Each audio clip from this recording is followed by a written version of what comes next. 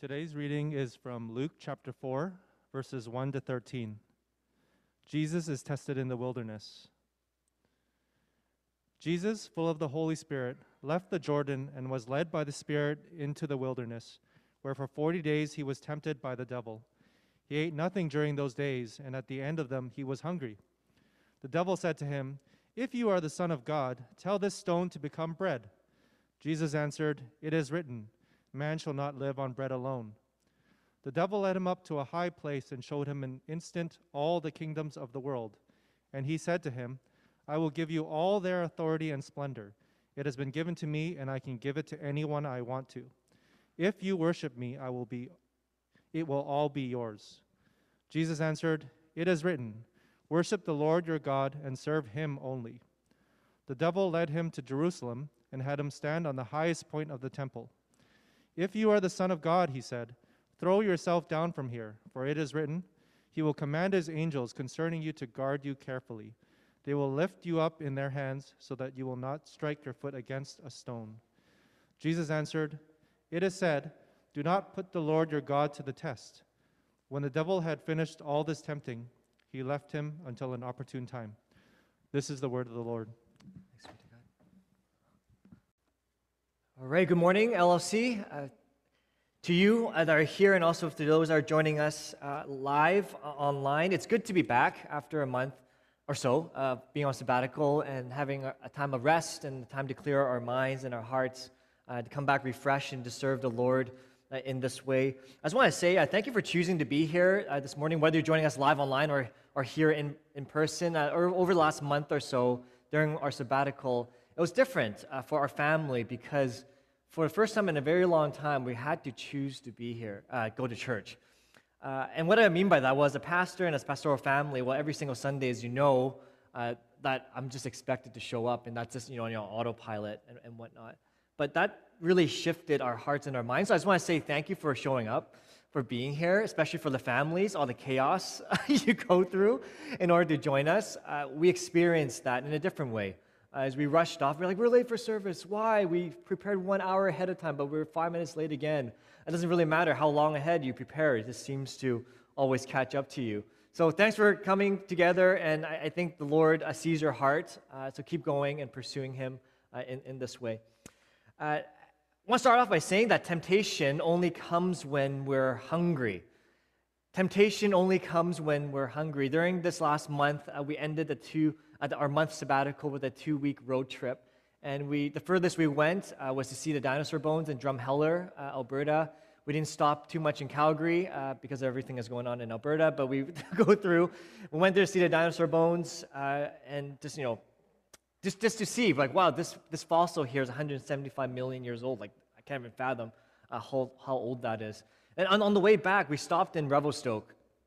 And after a week and days of eating Tim Hortons, of eating McDonald's, which my son loves, she's like, "Did you know we ate fries for 6 days in a row?" I'm like, "Yeah, that's not good parenting." And after meal after that, and stopping Revelstoke, Jess and I were like, we felt like something soupy. We felt like we needed to eat something soupy, something hot, something noodle-ish. And we stopped, and it's funny because our family, this is way back in high school, we traveled through Revelstoke, and we stopped at a Chinese restaurant, and that was a terrible experience. And nothing to the small towns, Asian ethnic food restaurants, but they do the best they can. We chose another one. I'm pretty sure this isn't the one that I went to last time. It had 4.7 stars on Google, so it must be pretty decent. And we went there, and we were disappointed, to say the least. It was a noodle and Shanghainese restaurant, and nothing on them again. They're doing what they're going to do, and it's not fair to compare what we have here in Vancouver to the food they have in Revelstoke. But we succumbed to our temptation. We were really wanting something soupy and hot. We went in. We had something soupy and hot, and I guess it satisfied that a little bit. But temptation only comes when we're hungry. I went in there. I'm like, we're going to order all these things, and what came back wasn't what I expected to eat. The meal I was expecting was terribly dissatisfying. I'm not going to tell you the name of the restaurant. You can discover that on your own. We're starting a new sermon series today. It's a 15-part series called Meals with Jesus. And we're going to go through the Gospel of Luke and look into the different people that Jesus has meals with and the desperation they have for Jesus and the kind of people that Jesus hangs out with. As one theologian said in the Gospel of Luke, the disciples are either going to a meal, at a meal, or leaving a meal. And through the whole Gospel of Luke, you see people eating meals with Jesus or leaving a meal or going to a meal. And we're going to pay close attention to these kinds of people that Jesus hangs out with. Because through the sabbatical, I just prayer for our church and for myself that we would be a people that doesn't only look like Jesus, but in our everyday that we live like people that actually need Jesus. And there's a difference between the two because we can know a lot about Christ and know a lot about Jesus, know a lot about what a Christian looks like, instead of living like we actually need Him.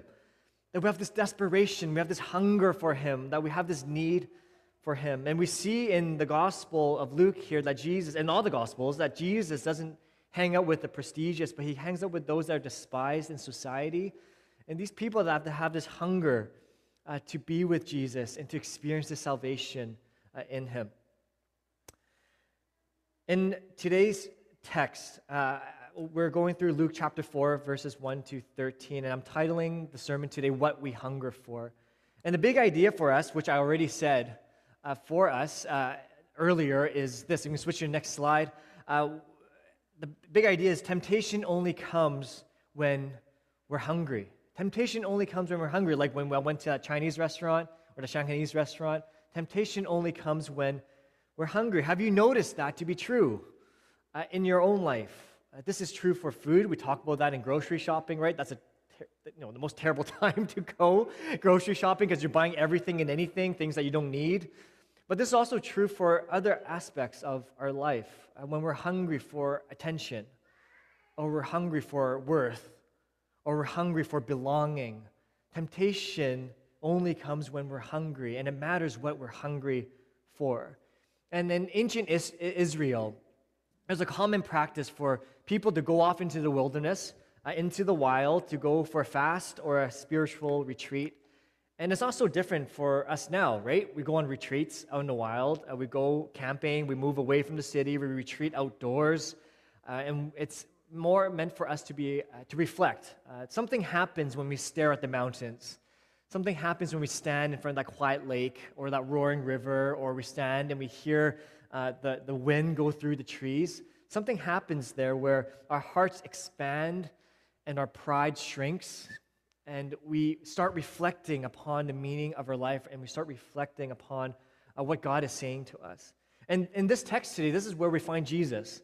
He goes into the wilderness. And this section of text is fascinating because if you look into your Bibles right before this, in chapter 3, John the Baptist baptizes Jesus. And then we read this genealogy of Jesus, naming the people that he has come from, the lineage of Jesus. So right after Jesus commits and sets an example for us what discipleship looks like through baptism and committing one's life, we see the genealogy here. And we see also in the baptism of what God declares upon Jesus, that you are my son whom I love, and with you I am well pleased. That's the identity placed upon Christ. That is who he is. In verses 22 to 37, the genealogy of Jesus is laid for us, ending with verse 37 where it says, Jesus, the Son of God. That is his title. That is his identity. And you think everything is good, that he's off on his spiritual high, he's baptized. This is his lineage, his genealogy is on a spiritual high, not much different than when we come back from a retreat, not much different than when we come back from a sabbatical, when you come off of that conference. But what happens next to Jesus? What happens next? Well, let's read the text. In verse 1 to 2, Jesus, full of the Holy Spirit, he left the Jordan and was what? Was led by the Spirit into the wilderness, where for 40 days he was tempted by the devil. He ate nothing during those days, and at the end of them, he was hungry. No kidding. At the end of 40 days of not eating, he was hungry. I'm like, that's pretty good. That's pretty good. Me after the service, I'm way worse. Jesus, full of the Holy Spirit. So on this spiritual high, he left the Jordan, and what? You think that he went off and did great things? No, he was led by the Spirit into the wilderness for 40 days. And if you've read scripture before in parts of the Bible, you may have noticed this, that the number 40 represents this time and time again, symbolizes a time of testing. A time of testing. Though symbolic, it's also highly literal. That it was literally 40 days as well. 40 days and nights of rain, as we see in the Old Testament. 40 years in the desert when Moses ran away from his calling. Moses was on Mount Sinai for 40 days and nights, dialoguing with God, encountering God on the mountain. Israelites sent spies into Canaan for 40 days. Israelites wandered the desert for 40 years. We'll talk a little bit more about that later. Goliath, he taunted God's army, the people of Israel, for 40 days before King David, well, not King David yet, David showed up and defeated Goliath. Elijah fled from Jezebel and traveled for 40 days. So 40 days is a time of testing. It's a time of testing for the people of God. So Jesus here was full of the Spirit. He was on the spiritual high, but then was led by the Spirit into the wilderness, a place that we wouldn't expect him to be right after being on the spiritual high. And why am I going on about this point? Because some of us, we are where we are because of the consequences of the decisions that we've made. And we need to own that. And we need to acknowledge that. And we need to bring that before God. But some of you are also thinking, you follow God faithfully. You follow God faithfully. I've done everything right. How come I'm going through this time now? How come I'm going through this trial or this testing right now? And just because you're going through a low time doesn't mean that God isn't there. Just because you're caught off guard doesn't mean that God is caught off guard. That you are exactly where you're meant to be because God knows. And God understands. And God knows what's best for you. God isn't surprised by your trials and by your testing and by the problems and by the issues in your life. God knows. And often, He's led into this time for us to be strengthened. You're led into this time for strengthening, for testing, for forging, to grow stronger in your faith, to become something even better than what you thought you could be. James chapter 1, verse 2 to 3 says this, "Consider it pure joy, my brothers and sisters, whenever you face trials of many kinds, because you know that the testing of your faith produces perseverance." That in your testing, in your trials, God has a purpose for you. So don't let up, don't let go. Press into what God has called you into and where God has placed you. You might be thinking, this could be a whole sermon series and a whole sermon of its own, but what's the difference between trials and testing and temptation? Well, trials is what happens to us that could be used to grow our faith. So trials and testing is what could be used to grow your faith, but temptation is internal, and we can only be tempted by what's tempting to each person. What do I mean by this? Well, I saw a post on social media the other day that there's a $143 durian that was fresh, shipped in from Asia. And they're like, who would buy this, right? That was the post that I saw. I'm like, I definitely would not buy that. Because why? I'm not tempted by eating durian. Durian, I actually run away from it. Like, if you tempt me from durian, it's like, here, Doug, here's a free $143 durian. I'm like, it doesn't matter because I don't like it. I'm not tempted by that. But maybe for my wife, who loves durian, maybe. Probably not for $143, but durian, you get the point. You see, for each one of us, Satan is really good at finding out what's tempting for you. And each person might be a little bit different. He's very good at finding out what's tempting for you. He's very good at finding out what you hunger for, what desires you have, and he goes for that weak spot. He goes for that weak spot. But I also want to say, though that is true, that God is also with you. He's also with you. And maybe there's a certain temptation that's happening in your life and you're feeling like you're defined by it, you're ashamed of it, you feel like you're being conquered by it. But as W.W. Wiersbe says in his commentary, temptation is Satan's weapon to defeat us, but it can become God's tool to build us. That with every temptation there is, God is right there helping you, preparing you to face that trial. That God never tempts, but He is there to test and to help you through your trials, to become stronger, to take those moments of temptation to grow you into something even better. Those moments of evil and wickedness, those moments where you might be down and out, God comes and doesn't condemn, doesn't shame, but lifts us up and says, this is a turning point for you. or it could be to strengthen you, to make you better, to make you stronger. And we see this with Jesus in his temptation. His temptations by Satan, by the devil. And we see that it really starts off with a meal, as we talk about meals with Jesus, that he's tempted with what he has to eat. He's tempted with this meal. And what did Jesus fight back with throughout this whole passage here? We see that he fights back with Scripture. Jesus fights temptation with Scripture. And some of you need to write that down. Some of you need to remember that. Because I say this most often of times when we fight temptation, we don't fight temptation with Scripture, what God says. We fight it with our own willpower, right? Have you ever been there? Just don't do it. You fight it with your own willpower and you hope that it ultimately works, but ultimately our willpower succumbs and we fall. Well, why Scripture? Why does Jesus quote Scripture? Because Scripture has a way of taking our eyes off of ourselves and onto God and onto His truth, onto who He is. Because it's in our times of trials and temptation that we need to remember who God is most. We need to remember who God is most. And at least that is true in my life. And I'm saying this because I need to hear this too. And I have a confession, and maybe you know this already, that I'm not the best smartest person in the room. You're like, well, I know that already. I'm not the smartest cookie. I'm not the most well-studied. I can't sit still for long periods of time. So studying is a challenge for me that I need to really work at. I really need to pray through. I need to discipline myself. And I have a lot of trouble memorizing Scripture.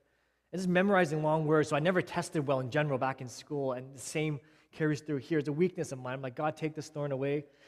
Take this weakness away from me.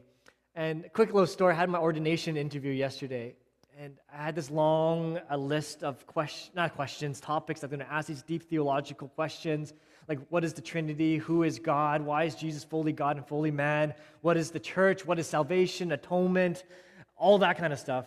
And then before all of that, the very first question that was asked to me by a professor, was, how many books are there in the Old Testament?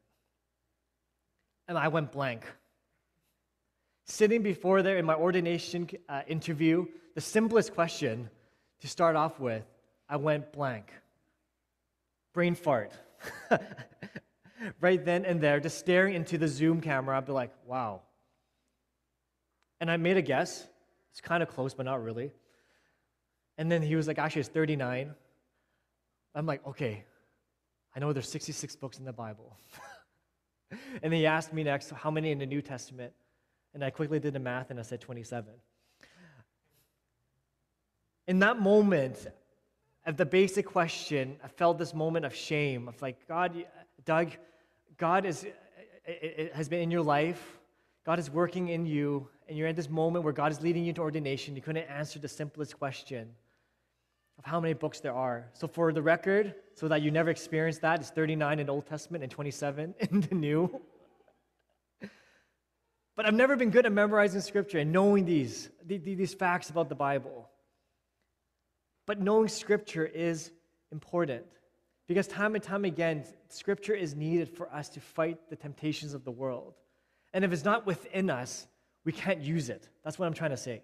If it's not within our heart, we can't apply it in these moments. Here's the thing, as humans, beings, we lose focus of God too often and too easily, and Scripture is a way for us to focus.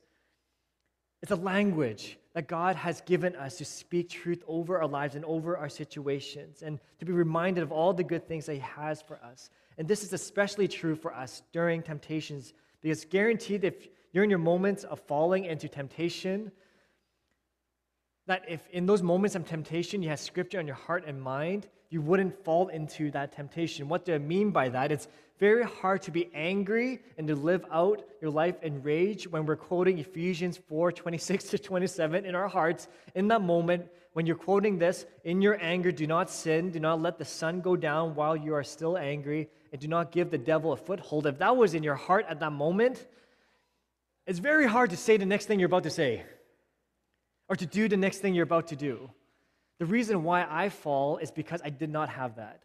I lost focus of what God is saying. I lost focus. It wasn't in me. So here, Jesus lives that out. It was in Him. His reply wasn't anything else but Scripture. It was purely and simply Scripture. When things are tough, we forget to lean on God. But on the flip side, when things are good, we forget God altogether as well. The call of us as Christians, as those that follow God, is to remember who God is and to put Him at the forefront of all times. And we fight our temptations and the ways of the world with Scripture. As Ephesians 6:12, take the helmet of salvation and what? The sword of the Spirit, which is the Word of God. We fight temptation, we fight the ways of the world, not with our own strength and our own willpower, but with the Word of God. Hebrews 4:12, for the Word of God is alive and active, sharper than any double-edged sword. It penetrates even to dividing soul and spirit, joints and marrow. It judges the thoughts and the attitudes of the human heart. We fight temptation with Scripture. Scripture from where, though, as we look a little bit deeper into this passage, Jesus is selective. He doesn't just quote anything and anywhere. It's intentional that all the Scripture he chooses, if you see this in the bottom of your Bible, it's not like I have a miracle Bible that I get to know these things. You read it in yourself. You see where Jesus quotes it from. He quotes it all from Deuteronomy. All these passages are quoted from Deuteronomy, and we need to ask the question, why? Why Deuteronomy? Well, what is Deuteronomy all about? Deuteronomy summarizes the lessons that God taught the people of Israel while they were journeying through what? The wilderness. While they're journeying through the desert, when they're hungering and they're wandering, these are the lessons that God was teaching the people of Israel while they were in the desert. So here, Jesus took what was taught and did what Israel should have done when they were wandering through the desert, and what they should have done in overcoming temptation. Jesus redeems and demonstrates for us what it looks like to live a life that fully follows God and obeys His word and lives it out in a perfect way. So why these temptations? Well, as I've mentioned already, who else was led into the wilderness before? Well, it was the people of Israel, right? They wandered into, they escaped from Egypt through the Exodus, through the Red Sea. They're wandering through the desert. They're in the desert. Because of the disobedience, they were sentenced to 40 years of wandering because of their faithlessness and the disobedience. They're wandering through the wilderness. But before all of that, there was testing. There were trials. And it mirrors these three that Jesus goes through. The people of Israel, they were rescued, but then they failed in their testing. They failed in their trials. When Moses, here in the very first one, Jesus is tempted by making bread, right? By depending on his own strength to create something for himself. Well, the people of Israel, they were down on the mountain when Moses went up to receive the Ten Commandments from God. This is the first time because he was so infuriated the next time he broke the tablets. But when he came back down from the mountain, he saw the Israelites worshiping a golden calf. That was the second temptation here that we see, where Jesus replied, worship the Lord your God and serve Him only. But Jesus doesn't do that. Instead, He worships God alone instead of worshiping other things. We see also, sorry, I mixed it up in the first part, where the people of Israel, they depended on themselves. God provided manna and quail for them every single day, and just enough for them. But they stowed away some more for themselves, and God's like, no, that's going to fade away. Why are you doing that? Don't you trust me that what I'm going to give you is enough for today? It's enough for your trials. It's enough for this week. But Jesus says here, man shall not live on bread alone, that God is more than all of that, more than the physical. And the third temptation speaks to the whole Exodus on its own, where Israel failed their time of testing altogether, but Jesus says here, do not put the Lord God to the test. Because God is faithful, God is good. Just because you're going through these times, it doesn't mean God has forgotten you. So here we have Jesus redeeming all the ways that Israel has failed, in a nutshell, in this trial and in this temptation. He redeems all the ways that the Israelites and humanity really have gone wrong. He's doing that with you too today. Now, with all your mistakes, with all your weaknesses, all the ways you've failed in your temptations and following your temptations, for all the times you've said what you said and done what you've done, and all the ways that you've gone wrong, Jesus is enough to stand in the gap. That Jesus is enough to stand in the gap for you, that He's enough to turn things around, And for you to experience new life in Him now, it doesn't matter the circumstances, it doesn't matter the hardship, it doesn't matter the obstacle and situation. God is for you. And He's proven through these temptations here and conquering them that He is enough. That what you are going through, He can also go through with you. And more than that, He can conquer that.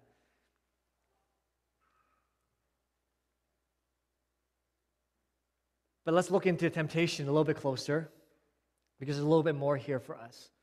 In Luke 4, chapter 4, verse 3 to 4, the devil said to him, "If you're the Son of God, tell this stone to become bread."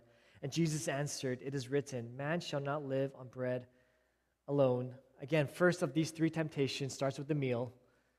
Starts with feeding into what he is hungry for. Satan quotes scripture, which is fascinating. That Satan knows the word too, in a way, to throw it back to us. But this is dangerous because it's those statements and thoughts that are filled with half-truths that are the most dangerous. Something that's totally false, that's something that totally doesn't make sense. You're like, what? That doesn't make any sense. I'm going to reject that. I'm not going to follow that. But watch out for those that are mixed in with some truth. Those thoughts and those thinking and those emotions, those desires that we have, they're filled with half-truths. Those are the ones that we need to particularly pay attention at. Maybe they're thoughts and questions like, doesn't God love you and just want you to be happy?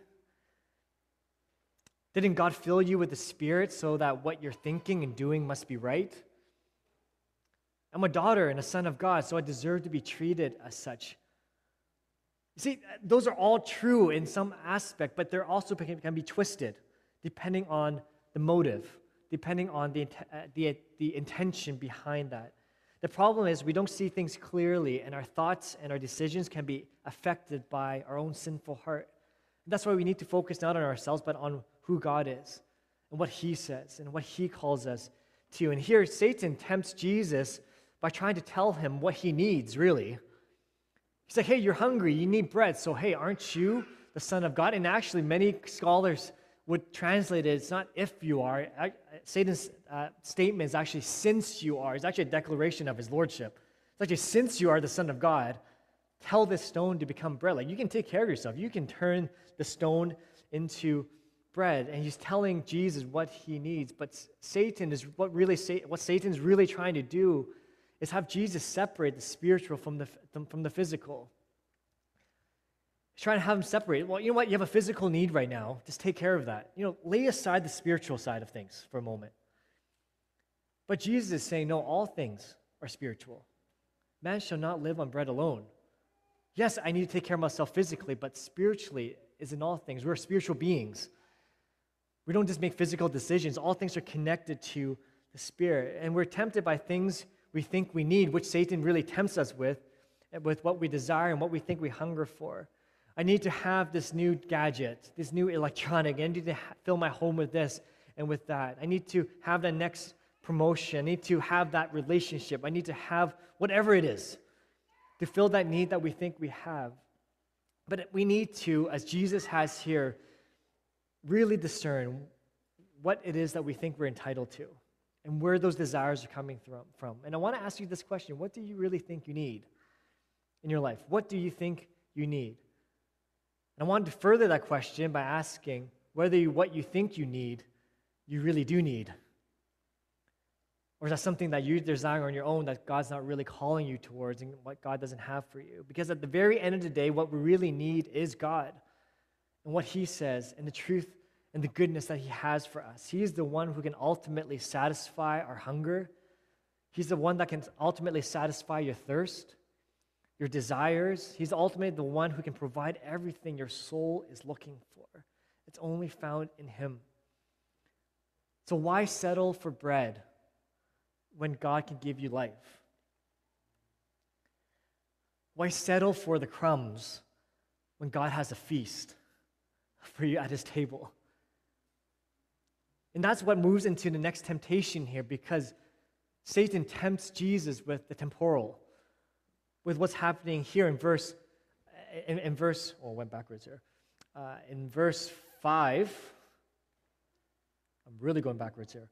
Well, you can click to the next slide. In verse 5, The devil led him to a high place and showed him in an instant all the kingdoms of the world. And he said to him, I will give you all their authority and splendor. It has been given to me, and I can give it to anyone I want to. If you worship me, it will be all yours. Jesus answered, it is written, worship the Lord your God and serve him only.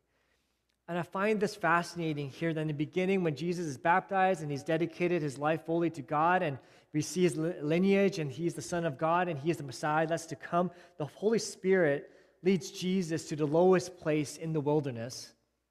But Satan tempts Jesus and gives him the highest place. The difference in that a life in God leads us to the lowest place, because Jesus came to serve and to be humble, not to be served, but to be along the sick, to serve those that are poor. But here Satan tempts him with the highest places, with the kingdoms of the world. Satan fell because that's what he wanted. He fell, and he was like, if this worked on me, maybe this will work on Jesus. But that's not what Jesus was hungering for. Satan was trying to tempt Jesus with the world powers of the world, just like how someone might tempt me with durian. That's not what he was hungering for. That's not what he was desiring. That's not what he was yearning for. It didn't work because that's not what he has. What was he hungering for? Verse 8, worship the Lord your God and serve him only. That was his hunger. That was his desire. I like what C.S. Lewis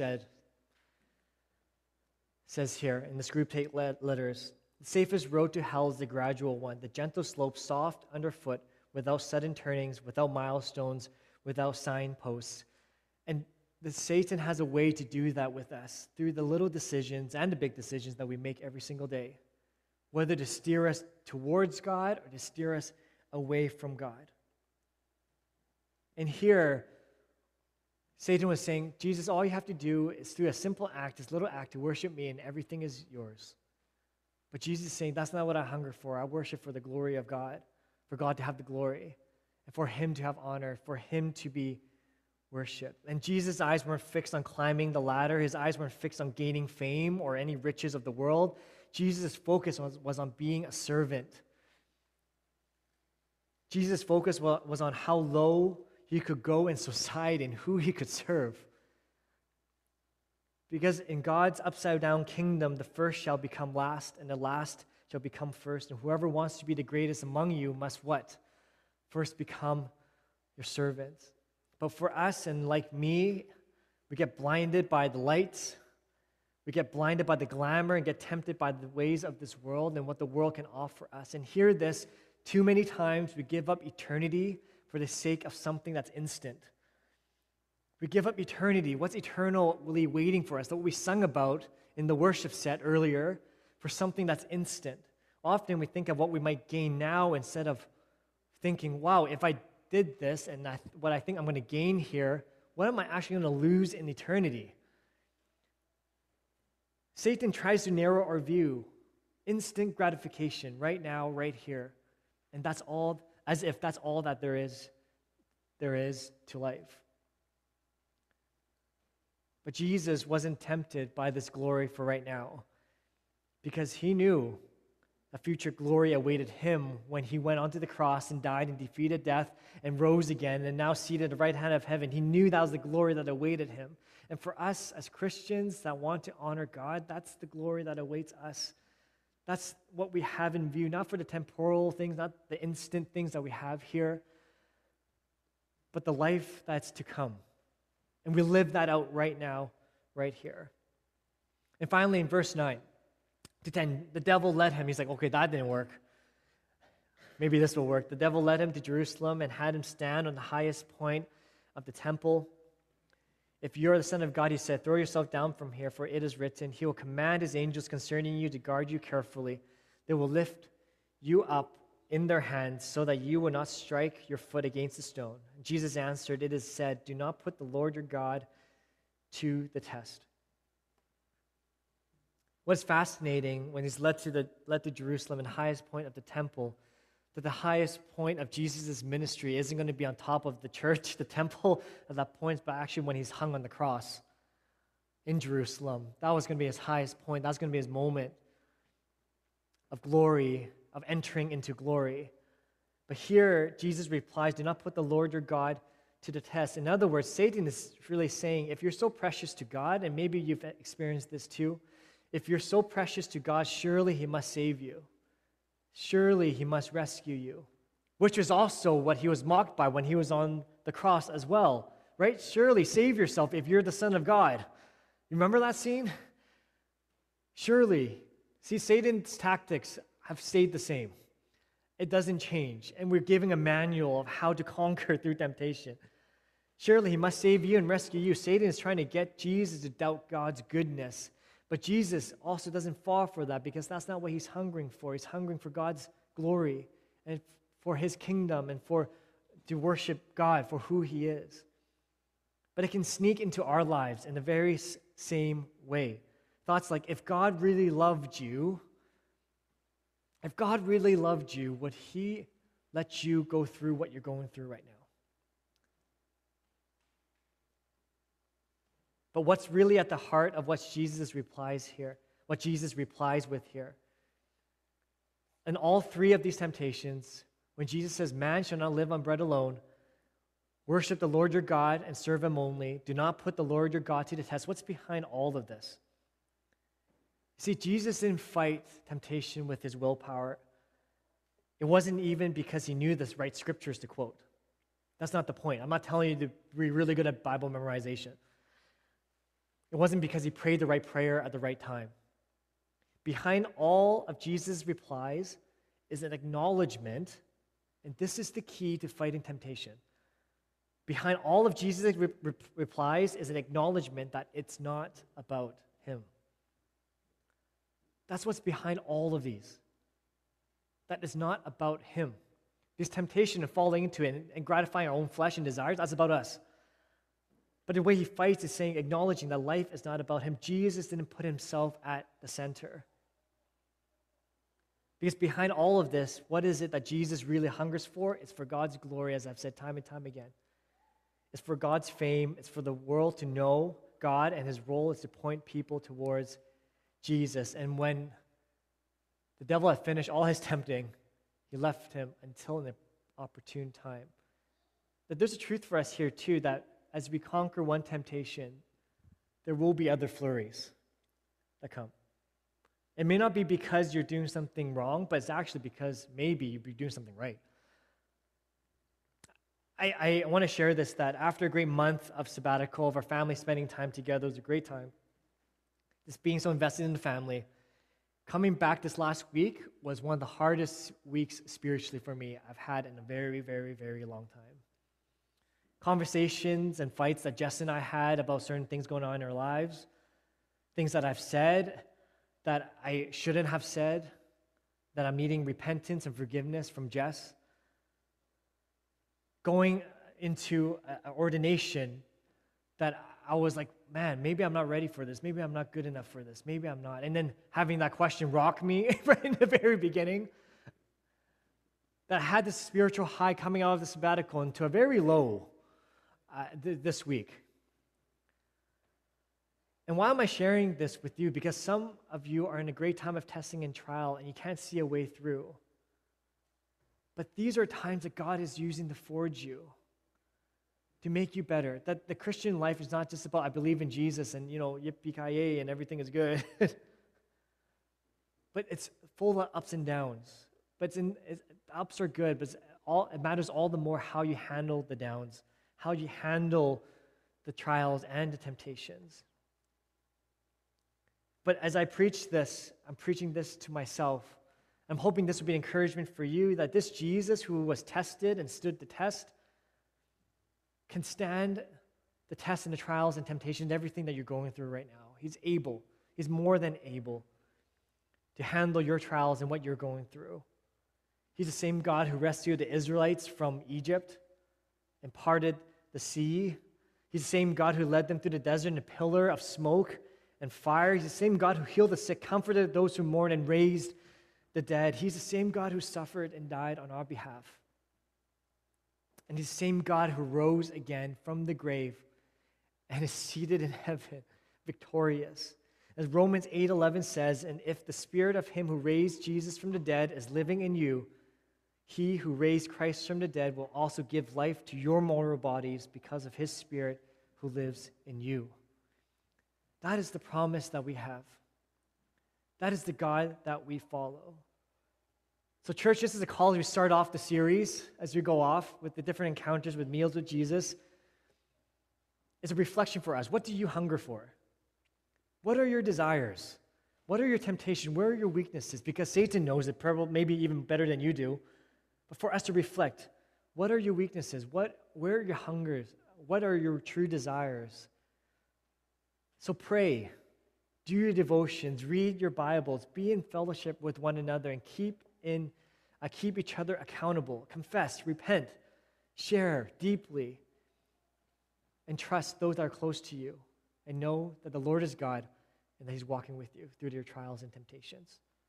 Let's pray. Father, we thank you for today as we open up this 15-part series in Luke, God. I pray that as we go through Luke, that we won't gain more knowledge about you, that we would grow in us a desperation for you. Jesus, as a church, may we be on our knees saying, God, we need you. We need to repent of our ways, of our selfish desires, and may you fill us, God, with godly desires, with desires for your kingdom, with desires to honor you and to glorify you. Father, I thank you for everyone that's here and listening in, tuning in online, God. May you grow in us a deep thirst and hunger for your righteousness, for your goodness, for your kindness. And may we experience your forgiveness today and know that Jesus Christ is Lord. And that for all those who are in your hands, we're in the best place we could possibly ever imagine.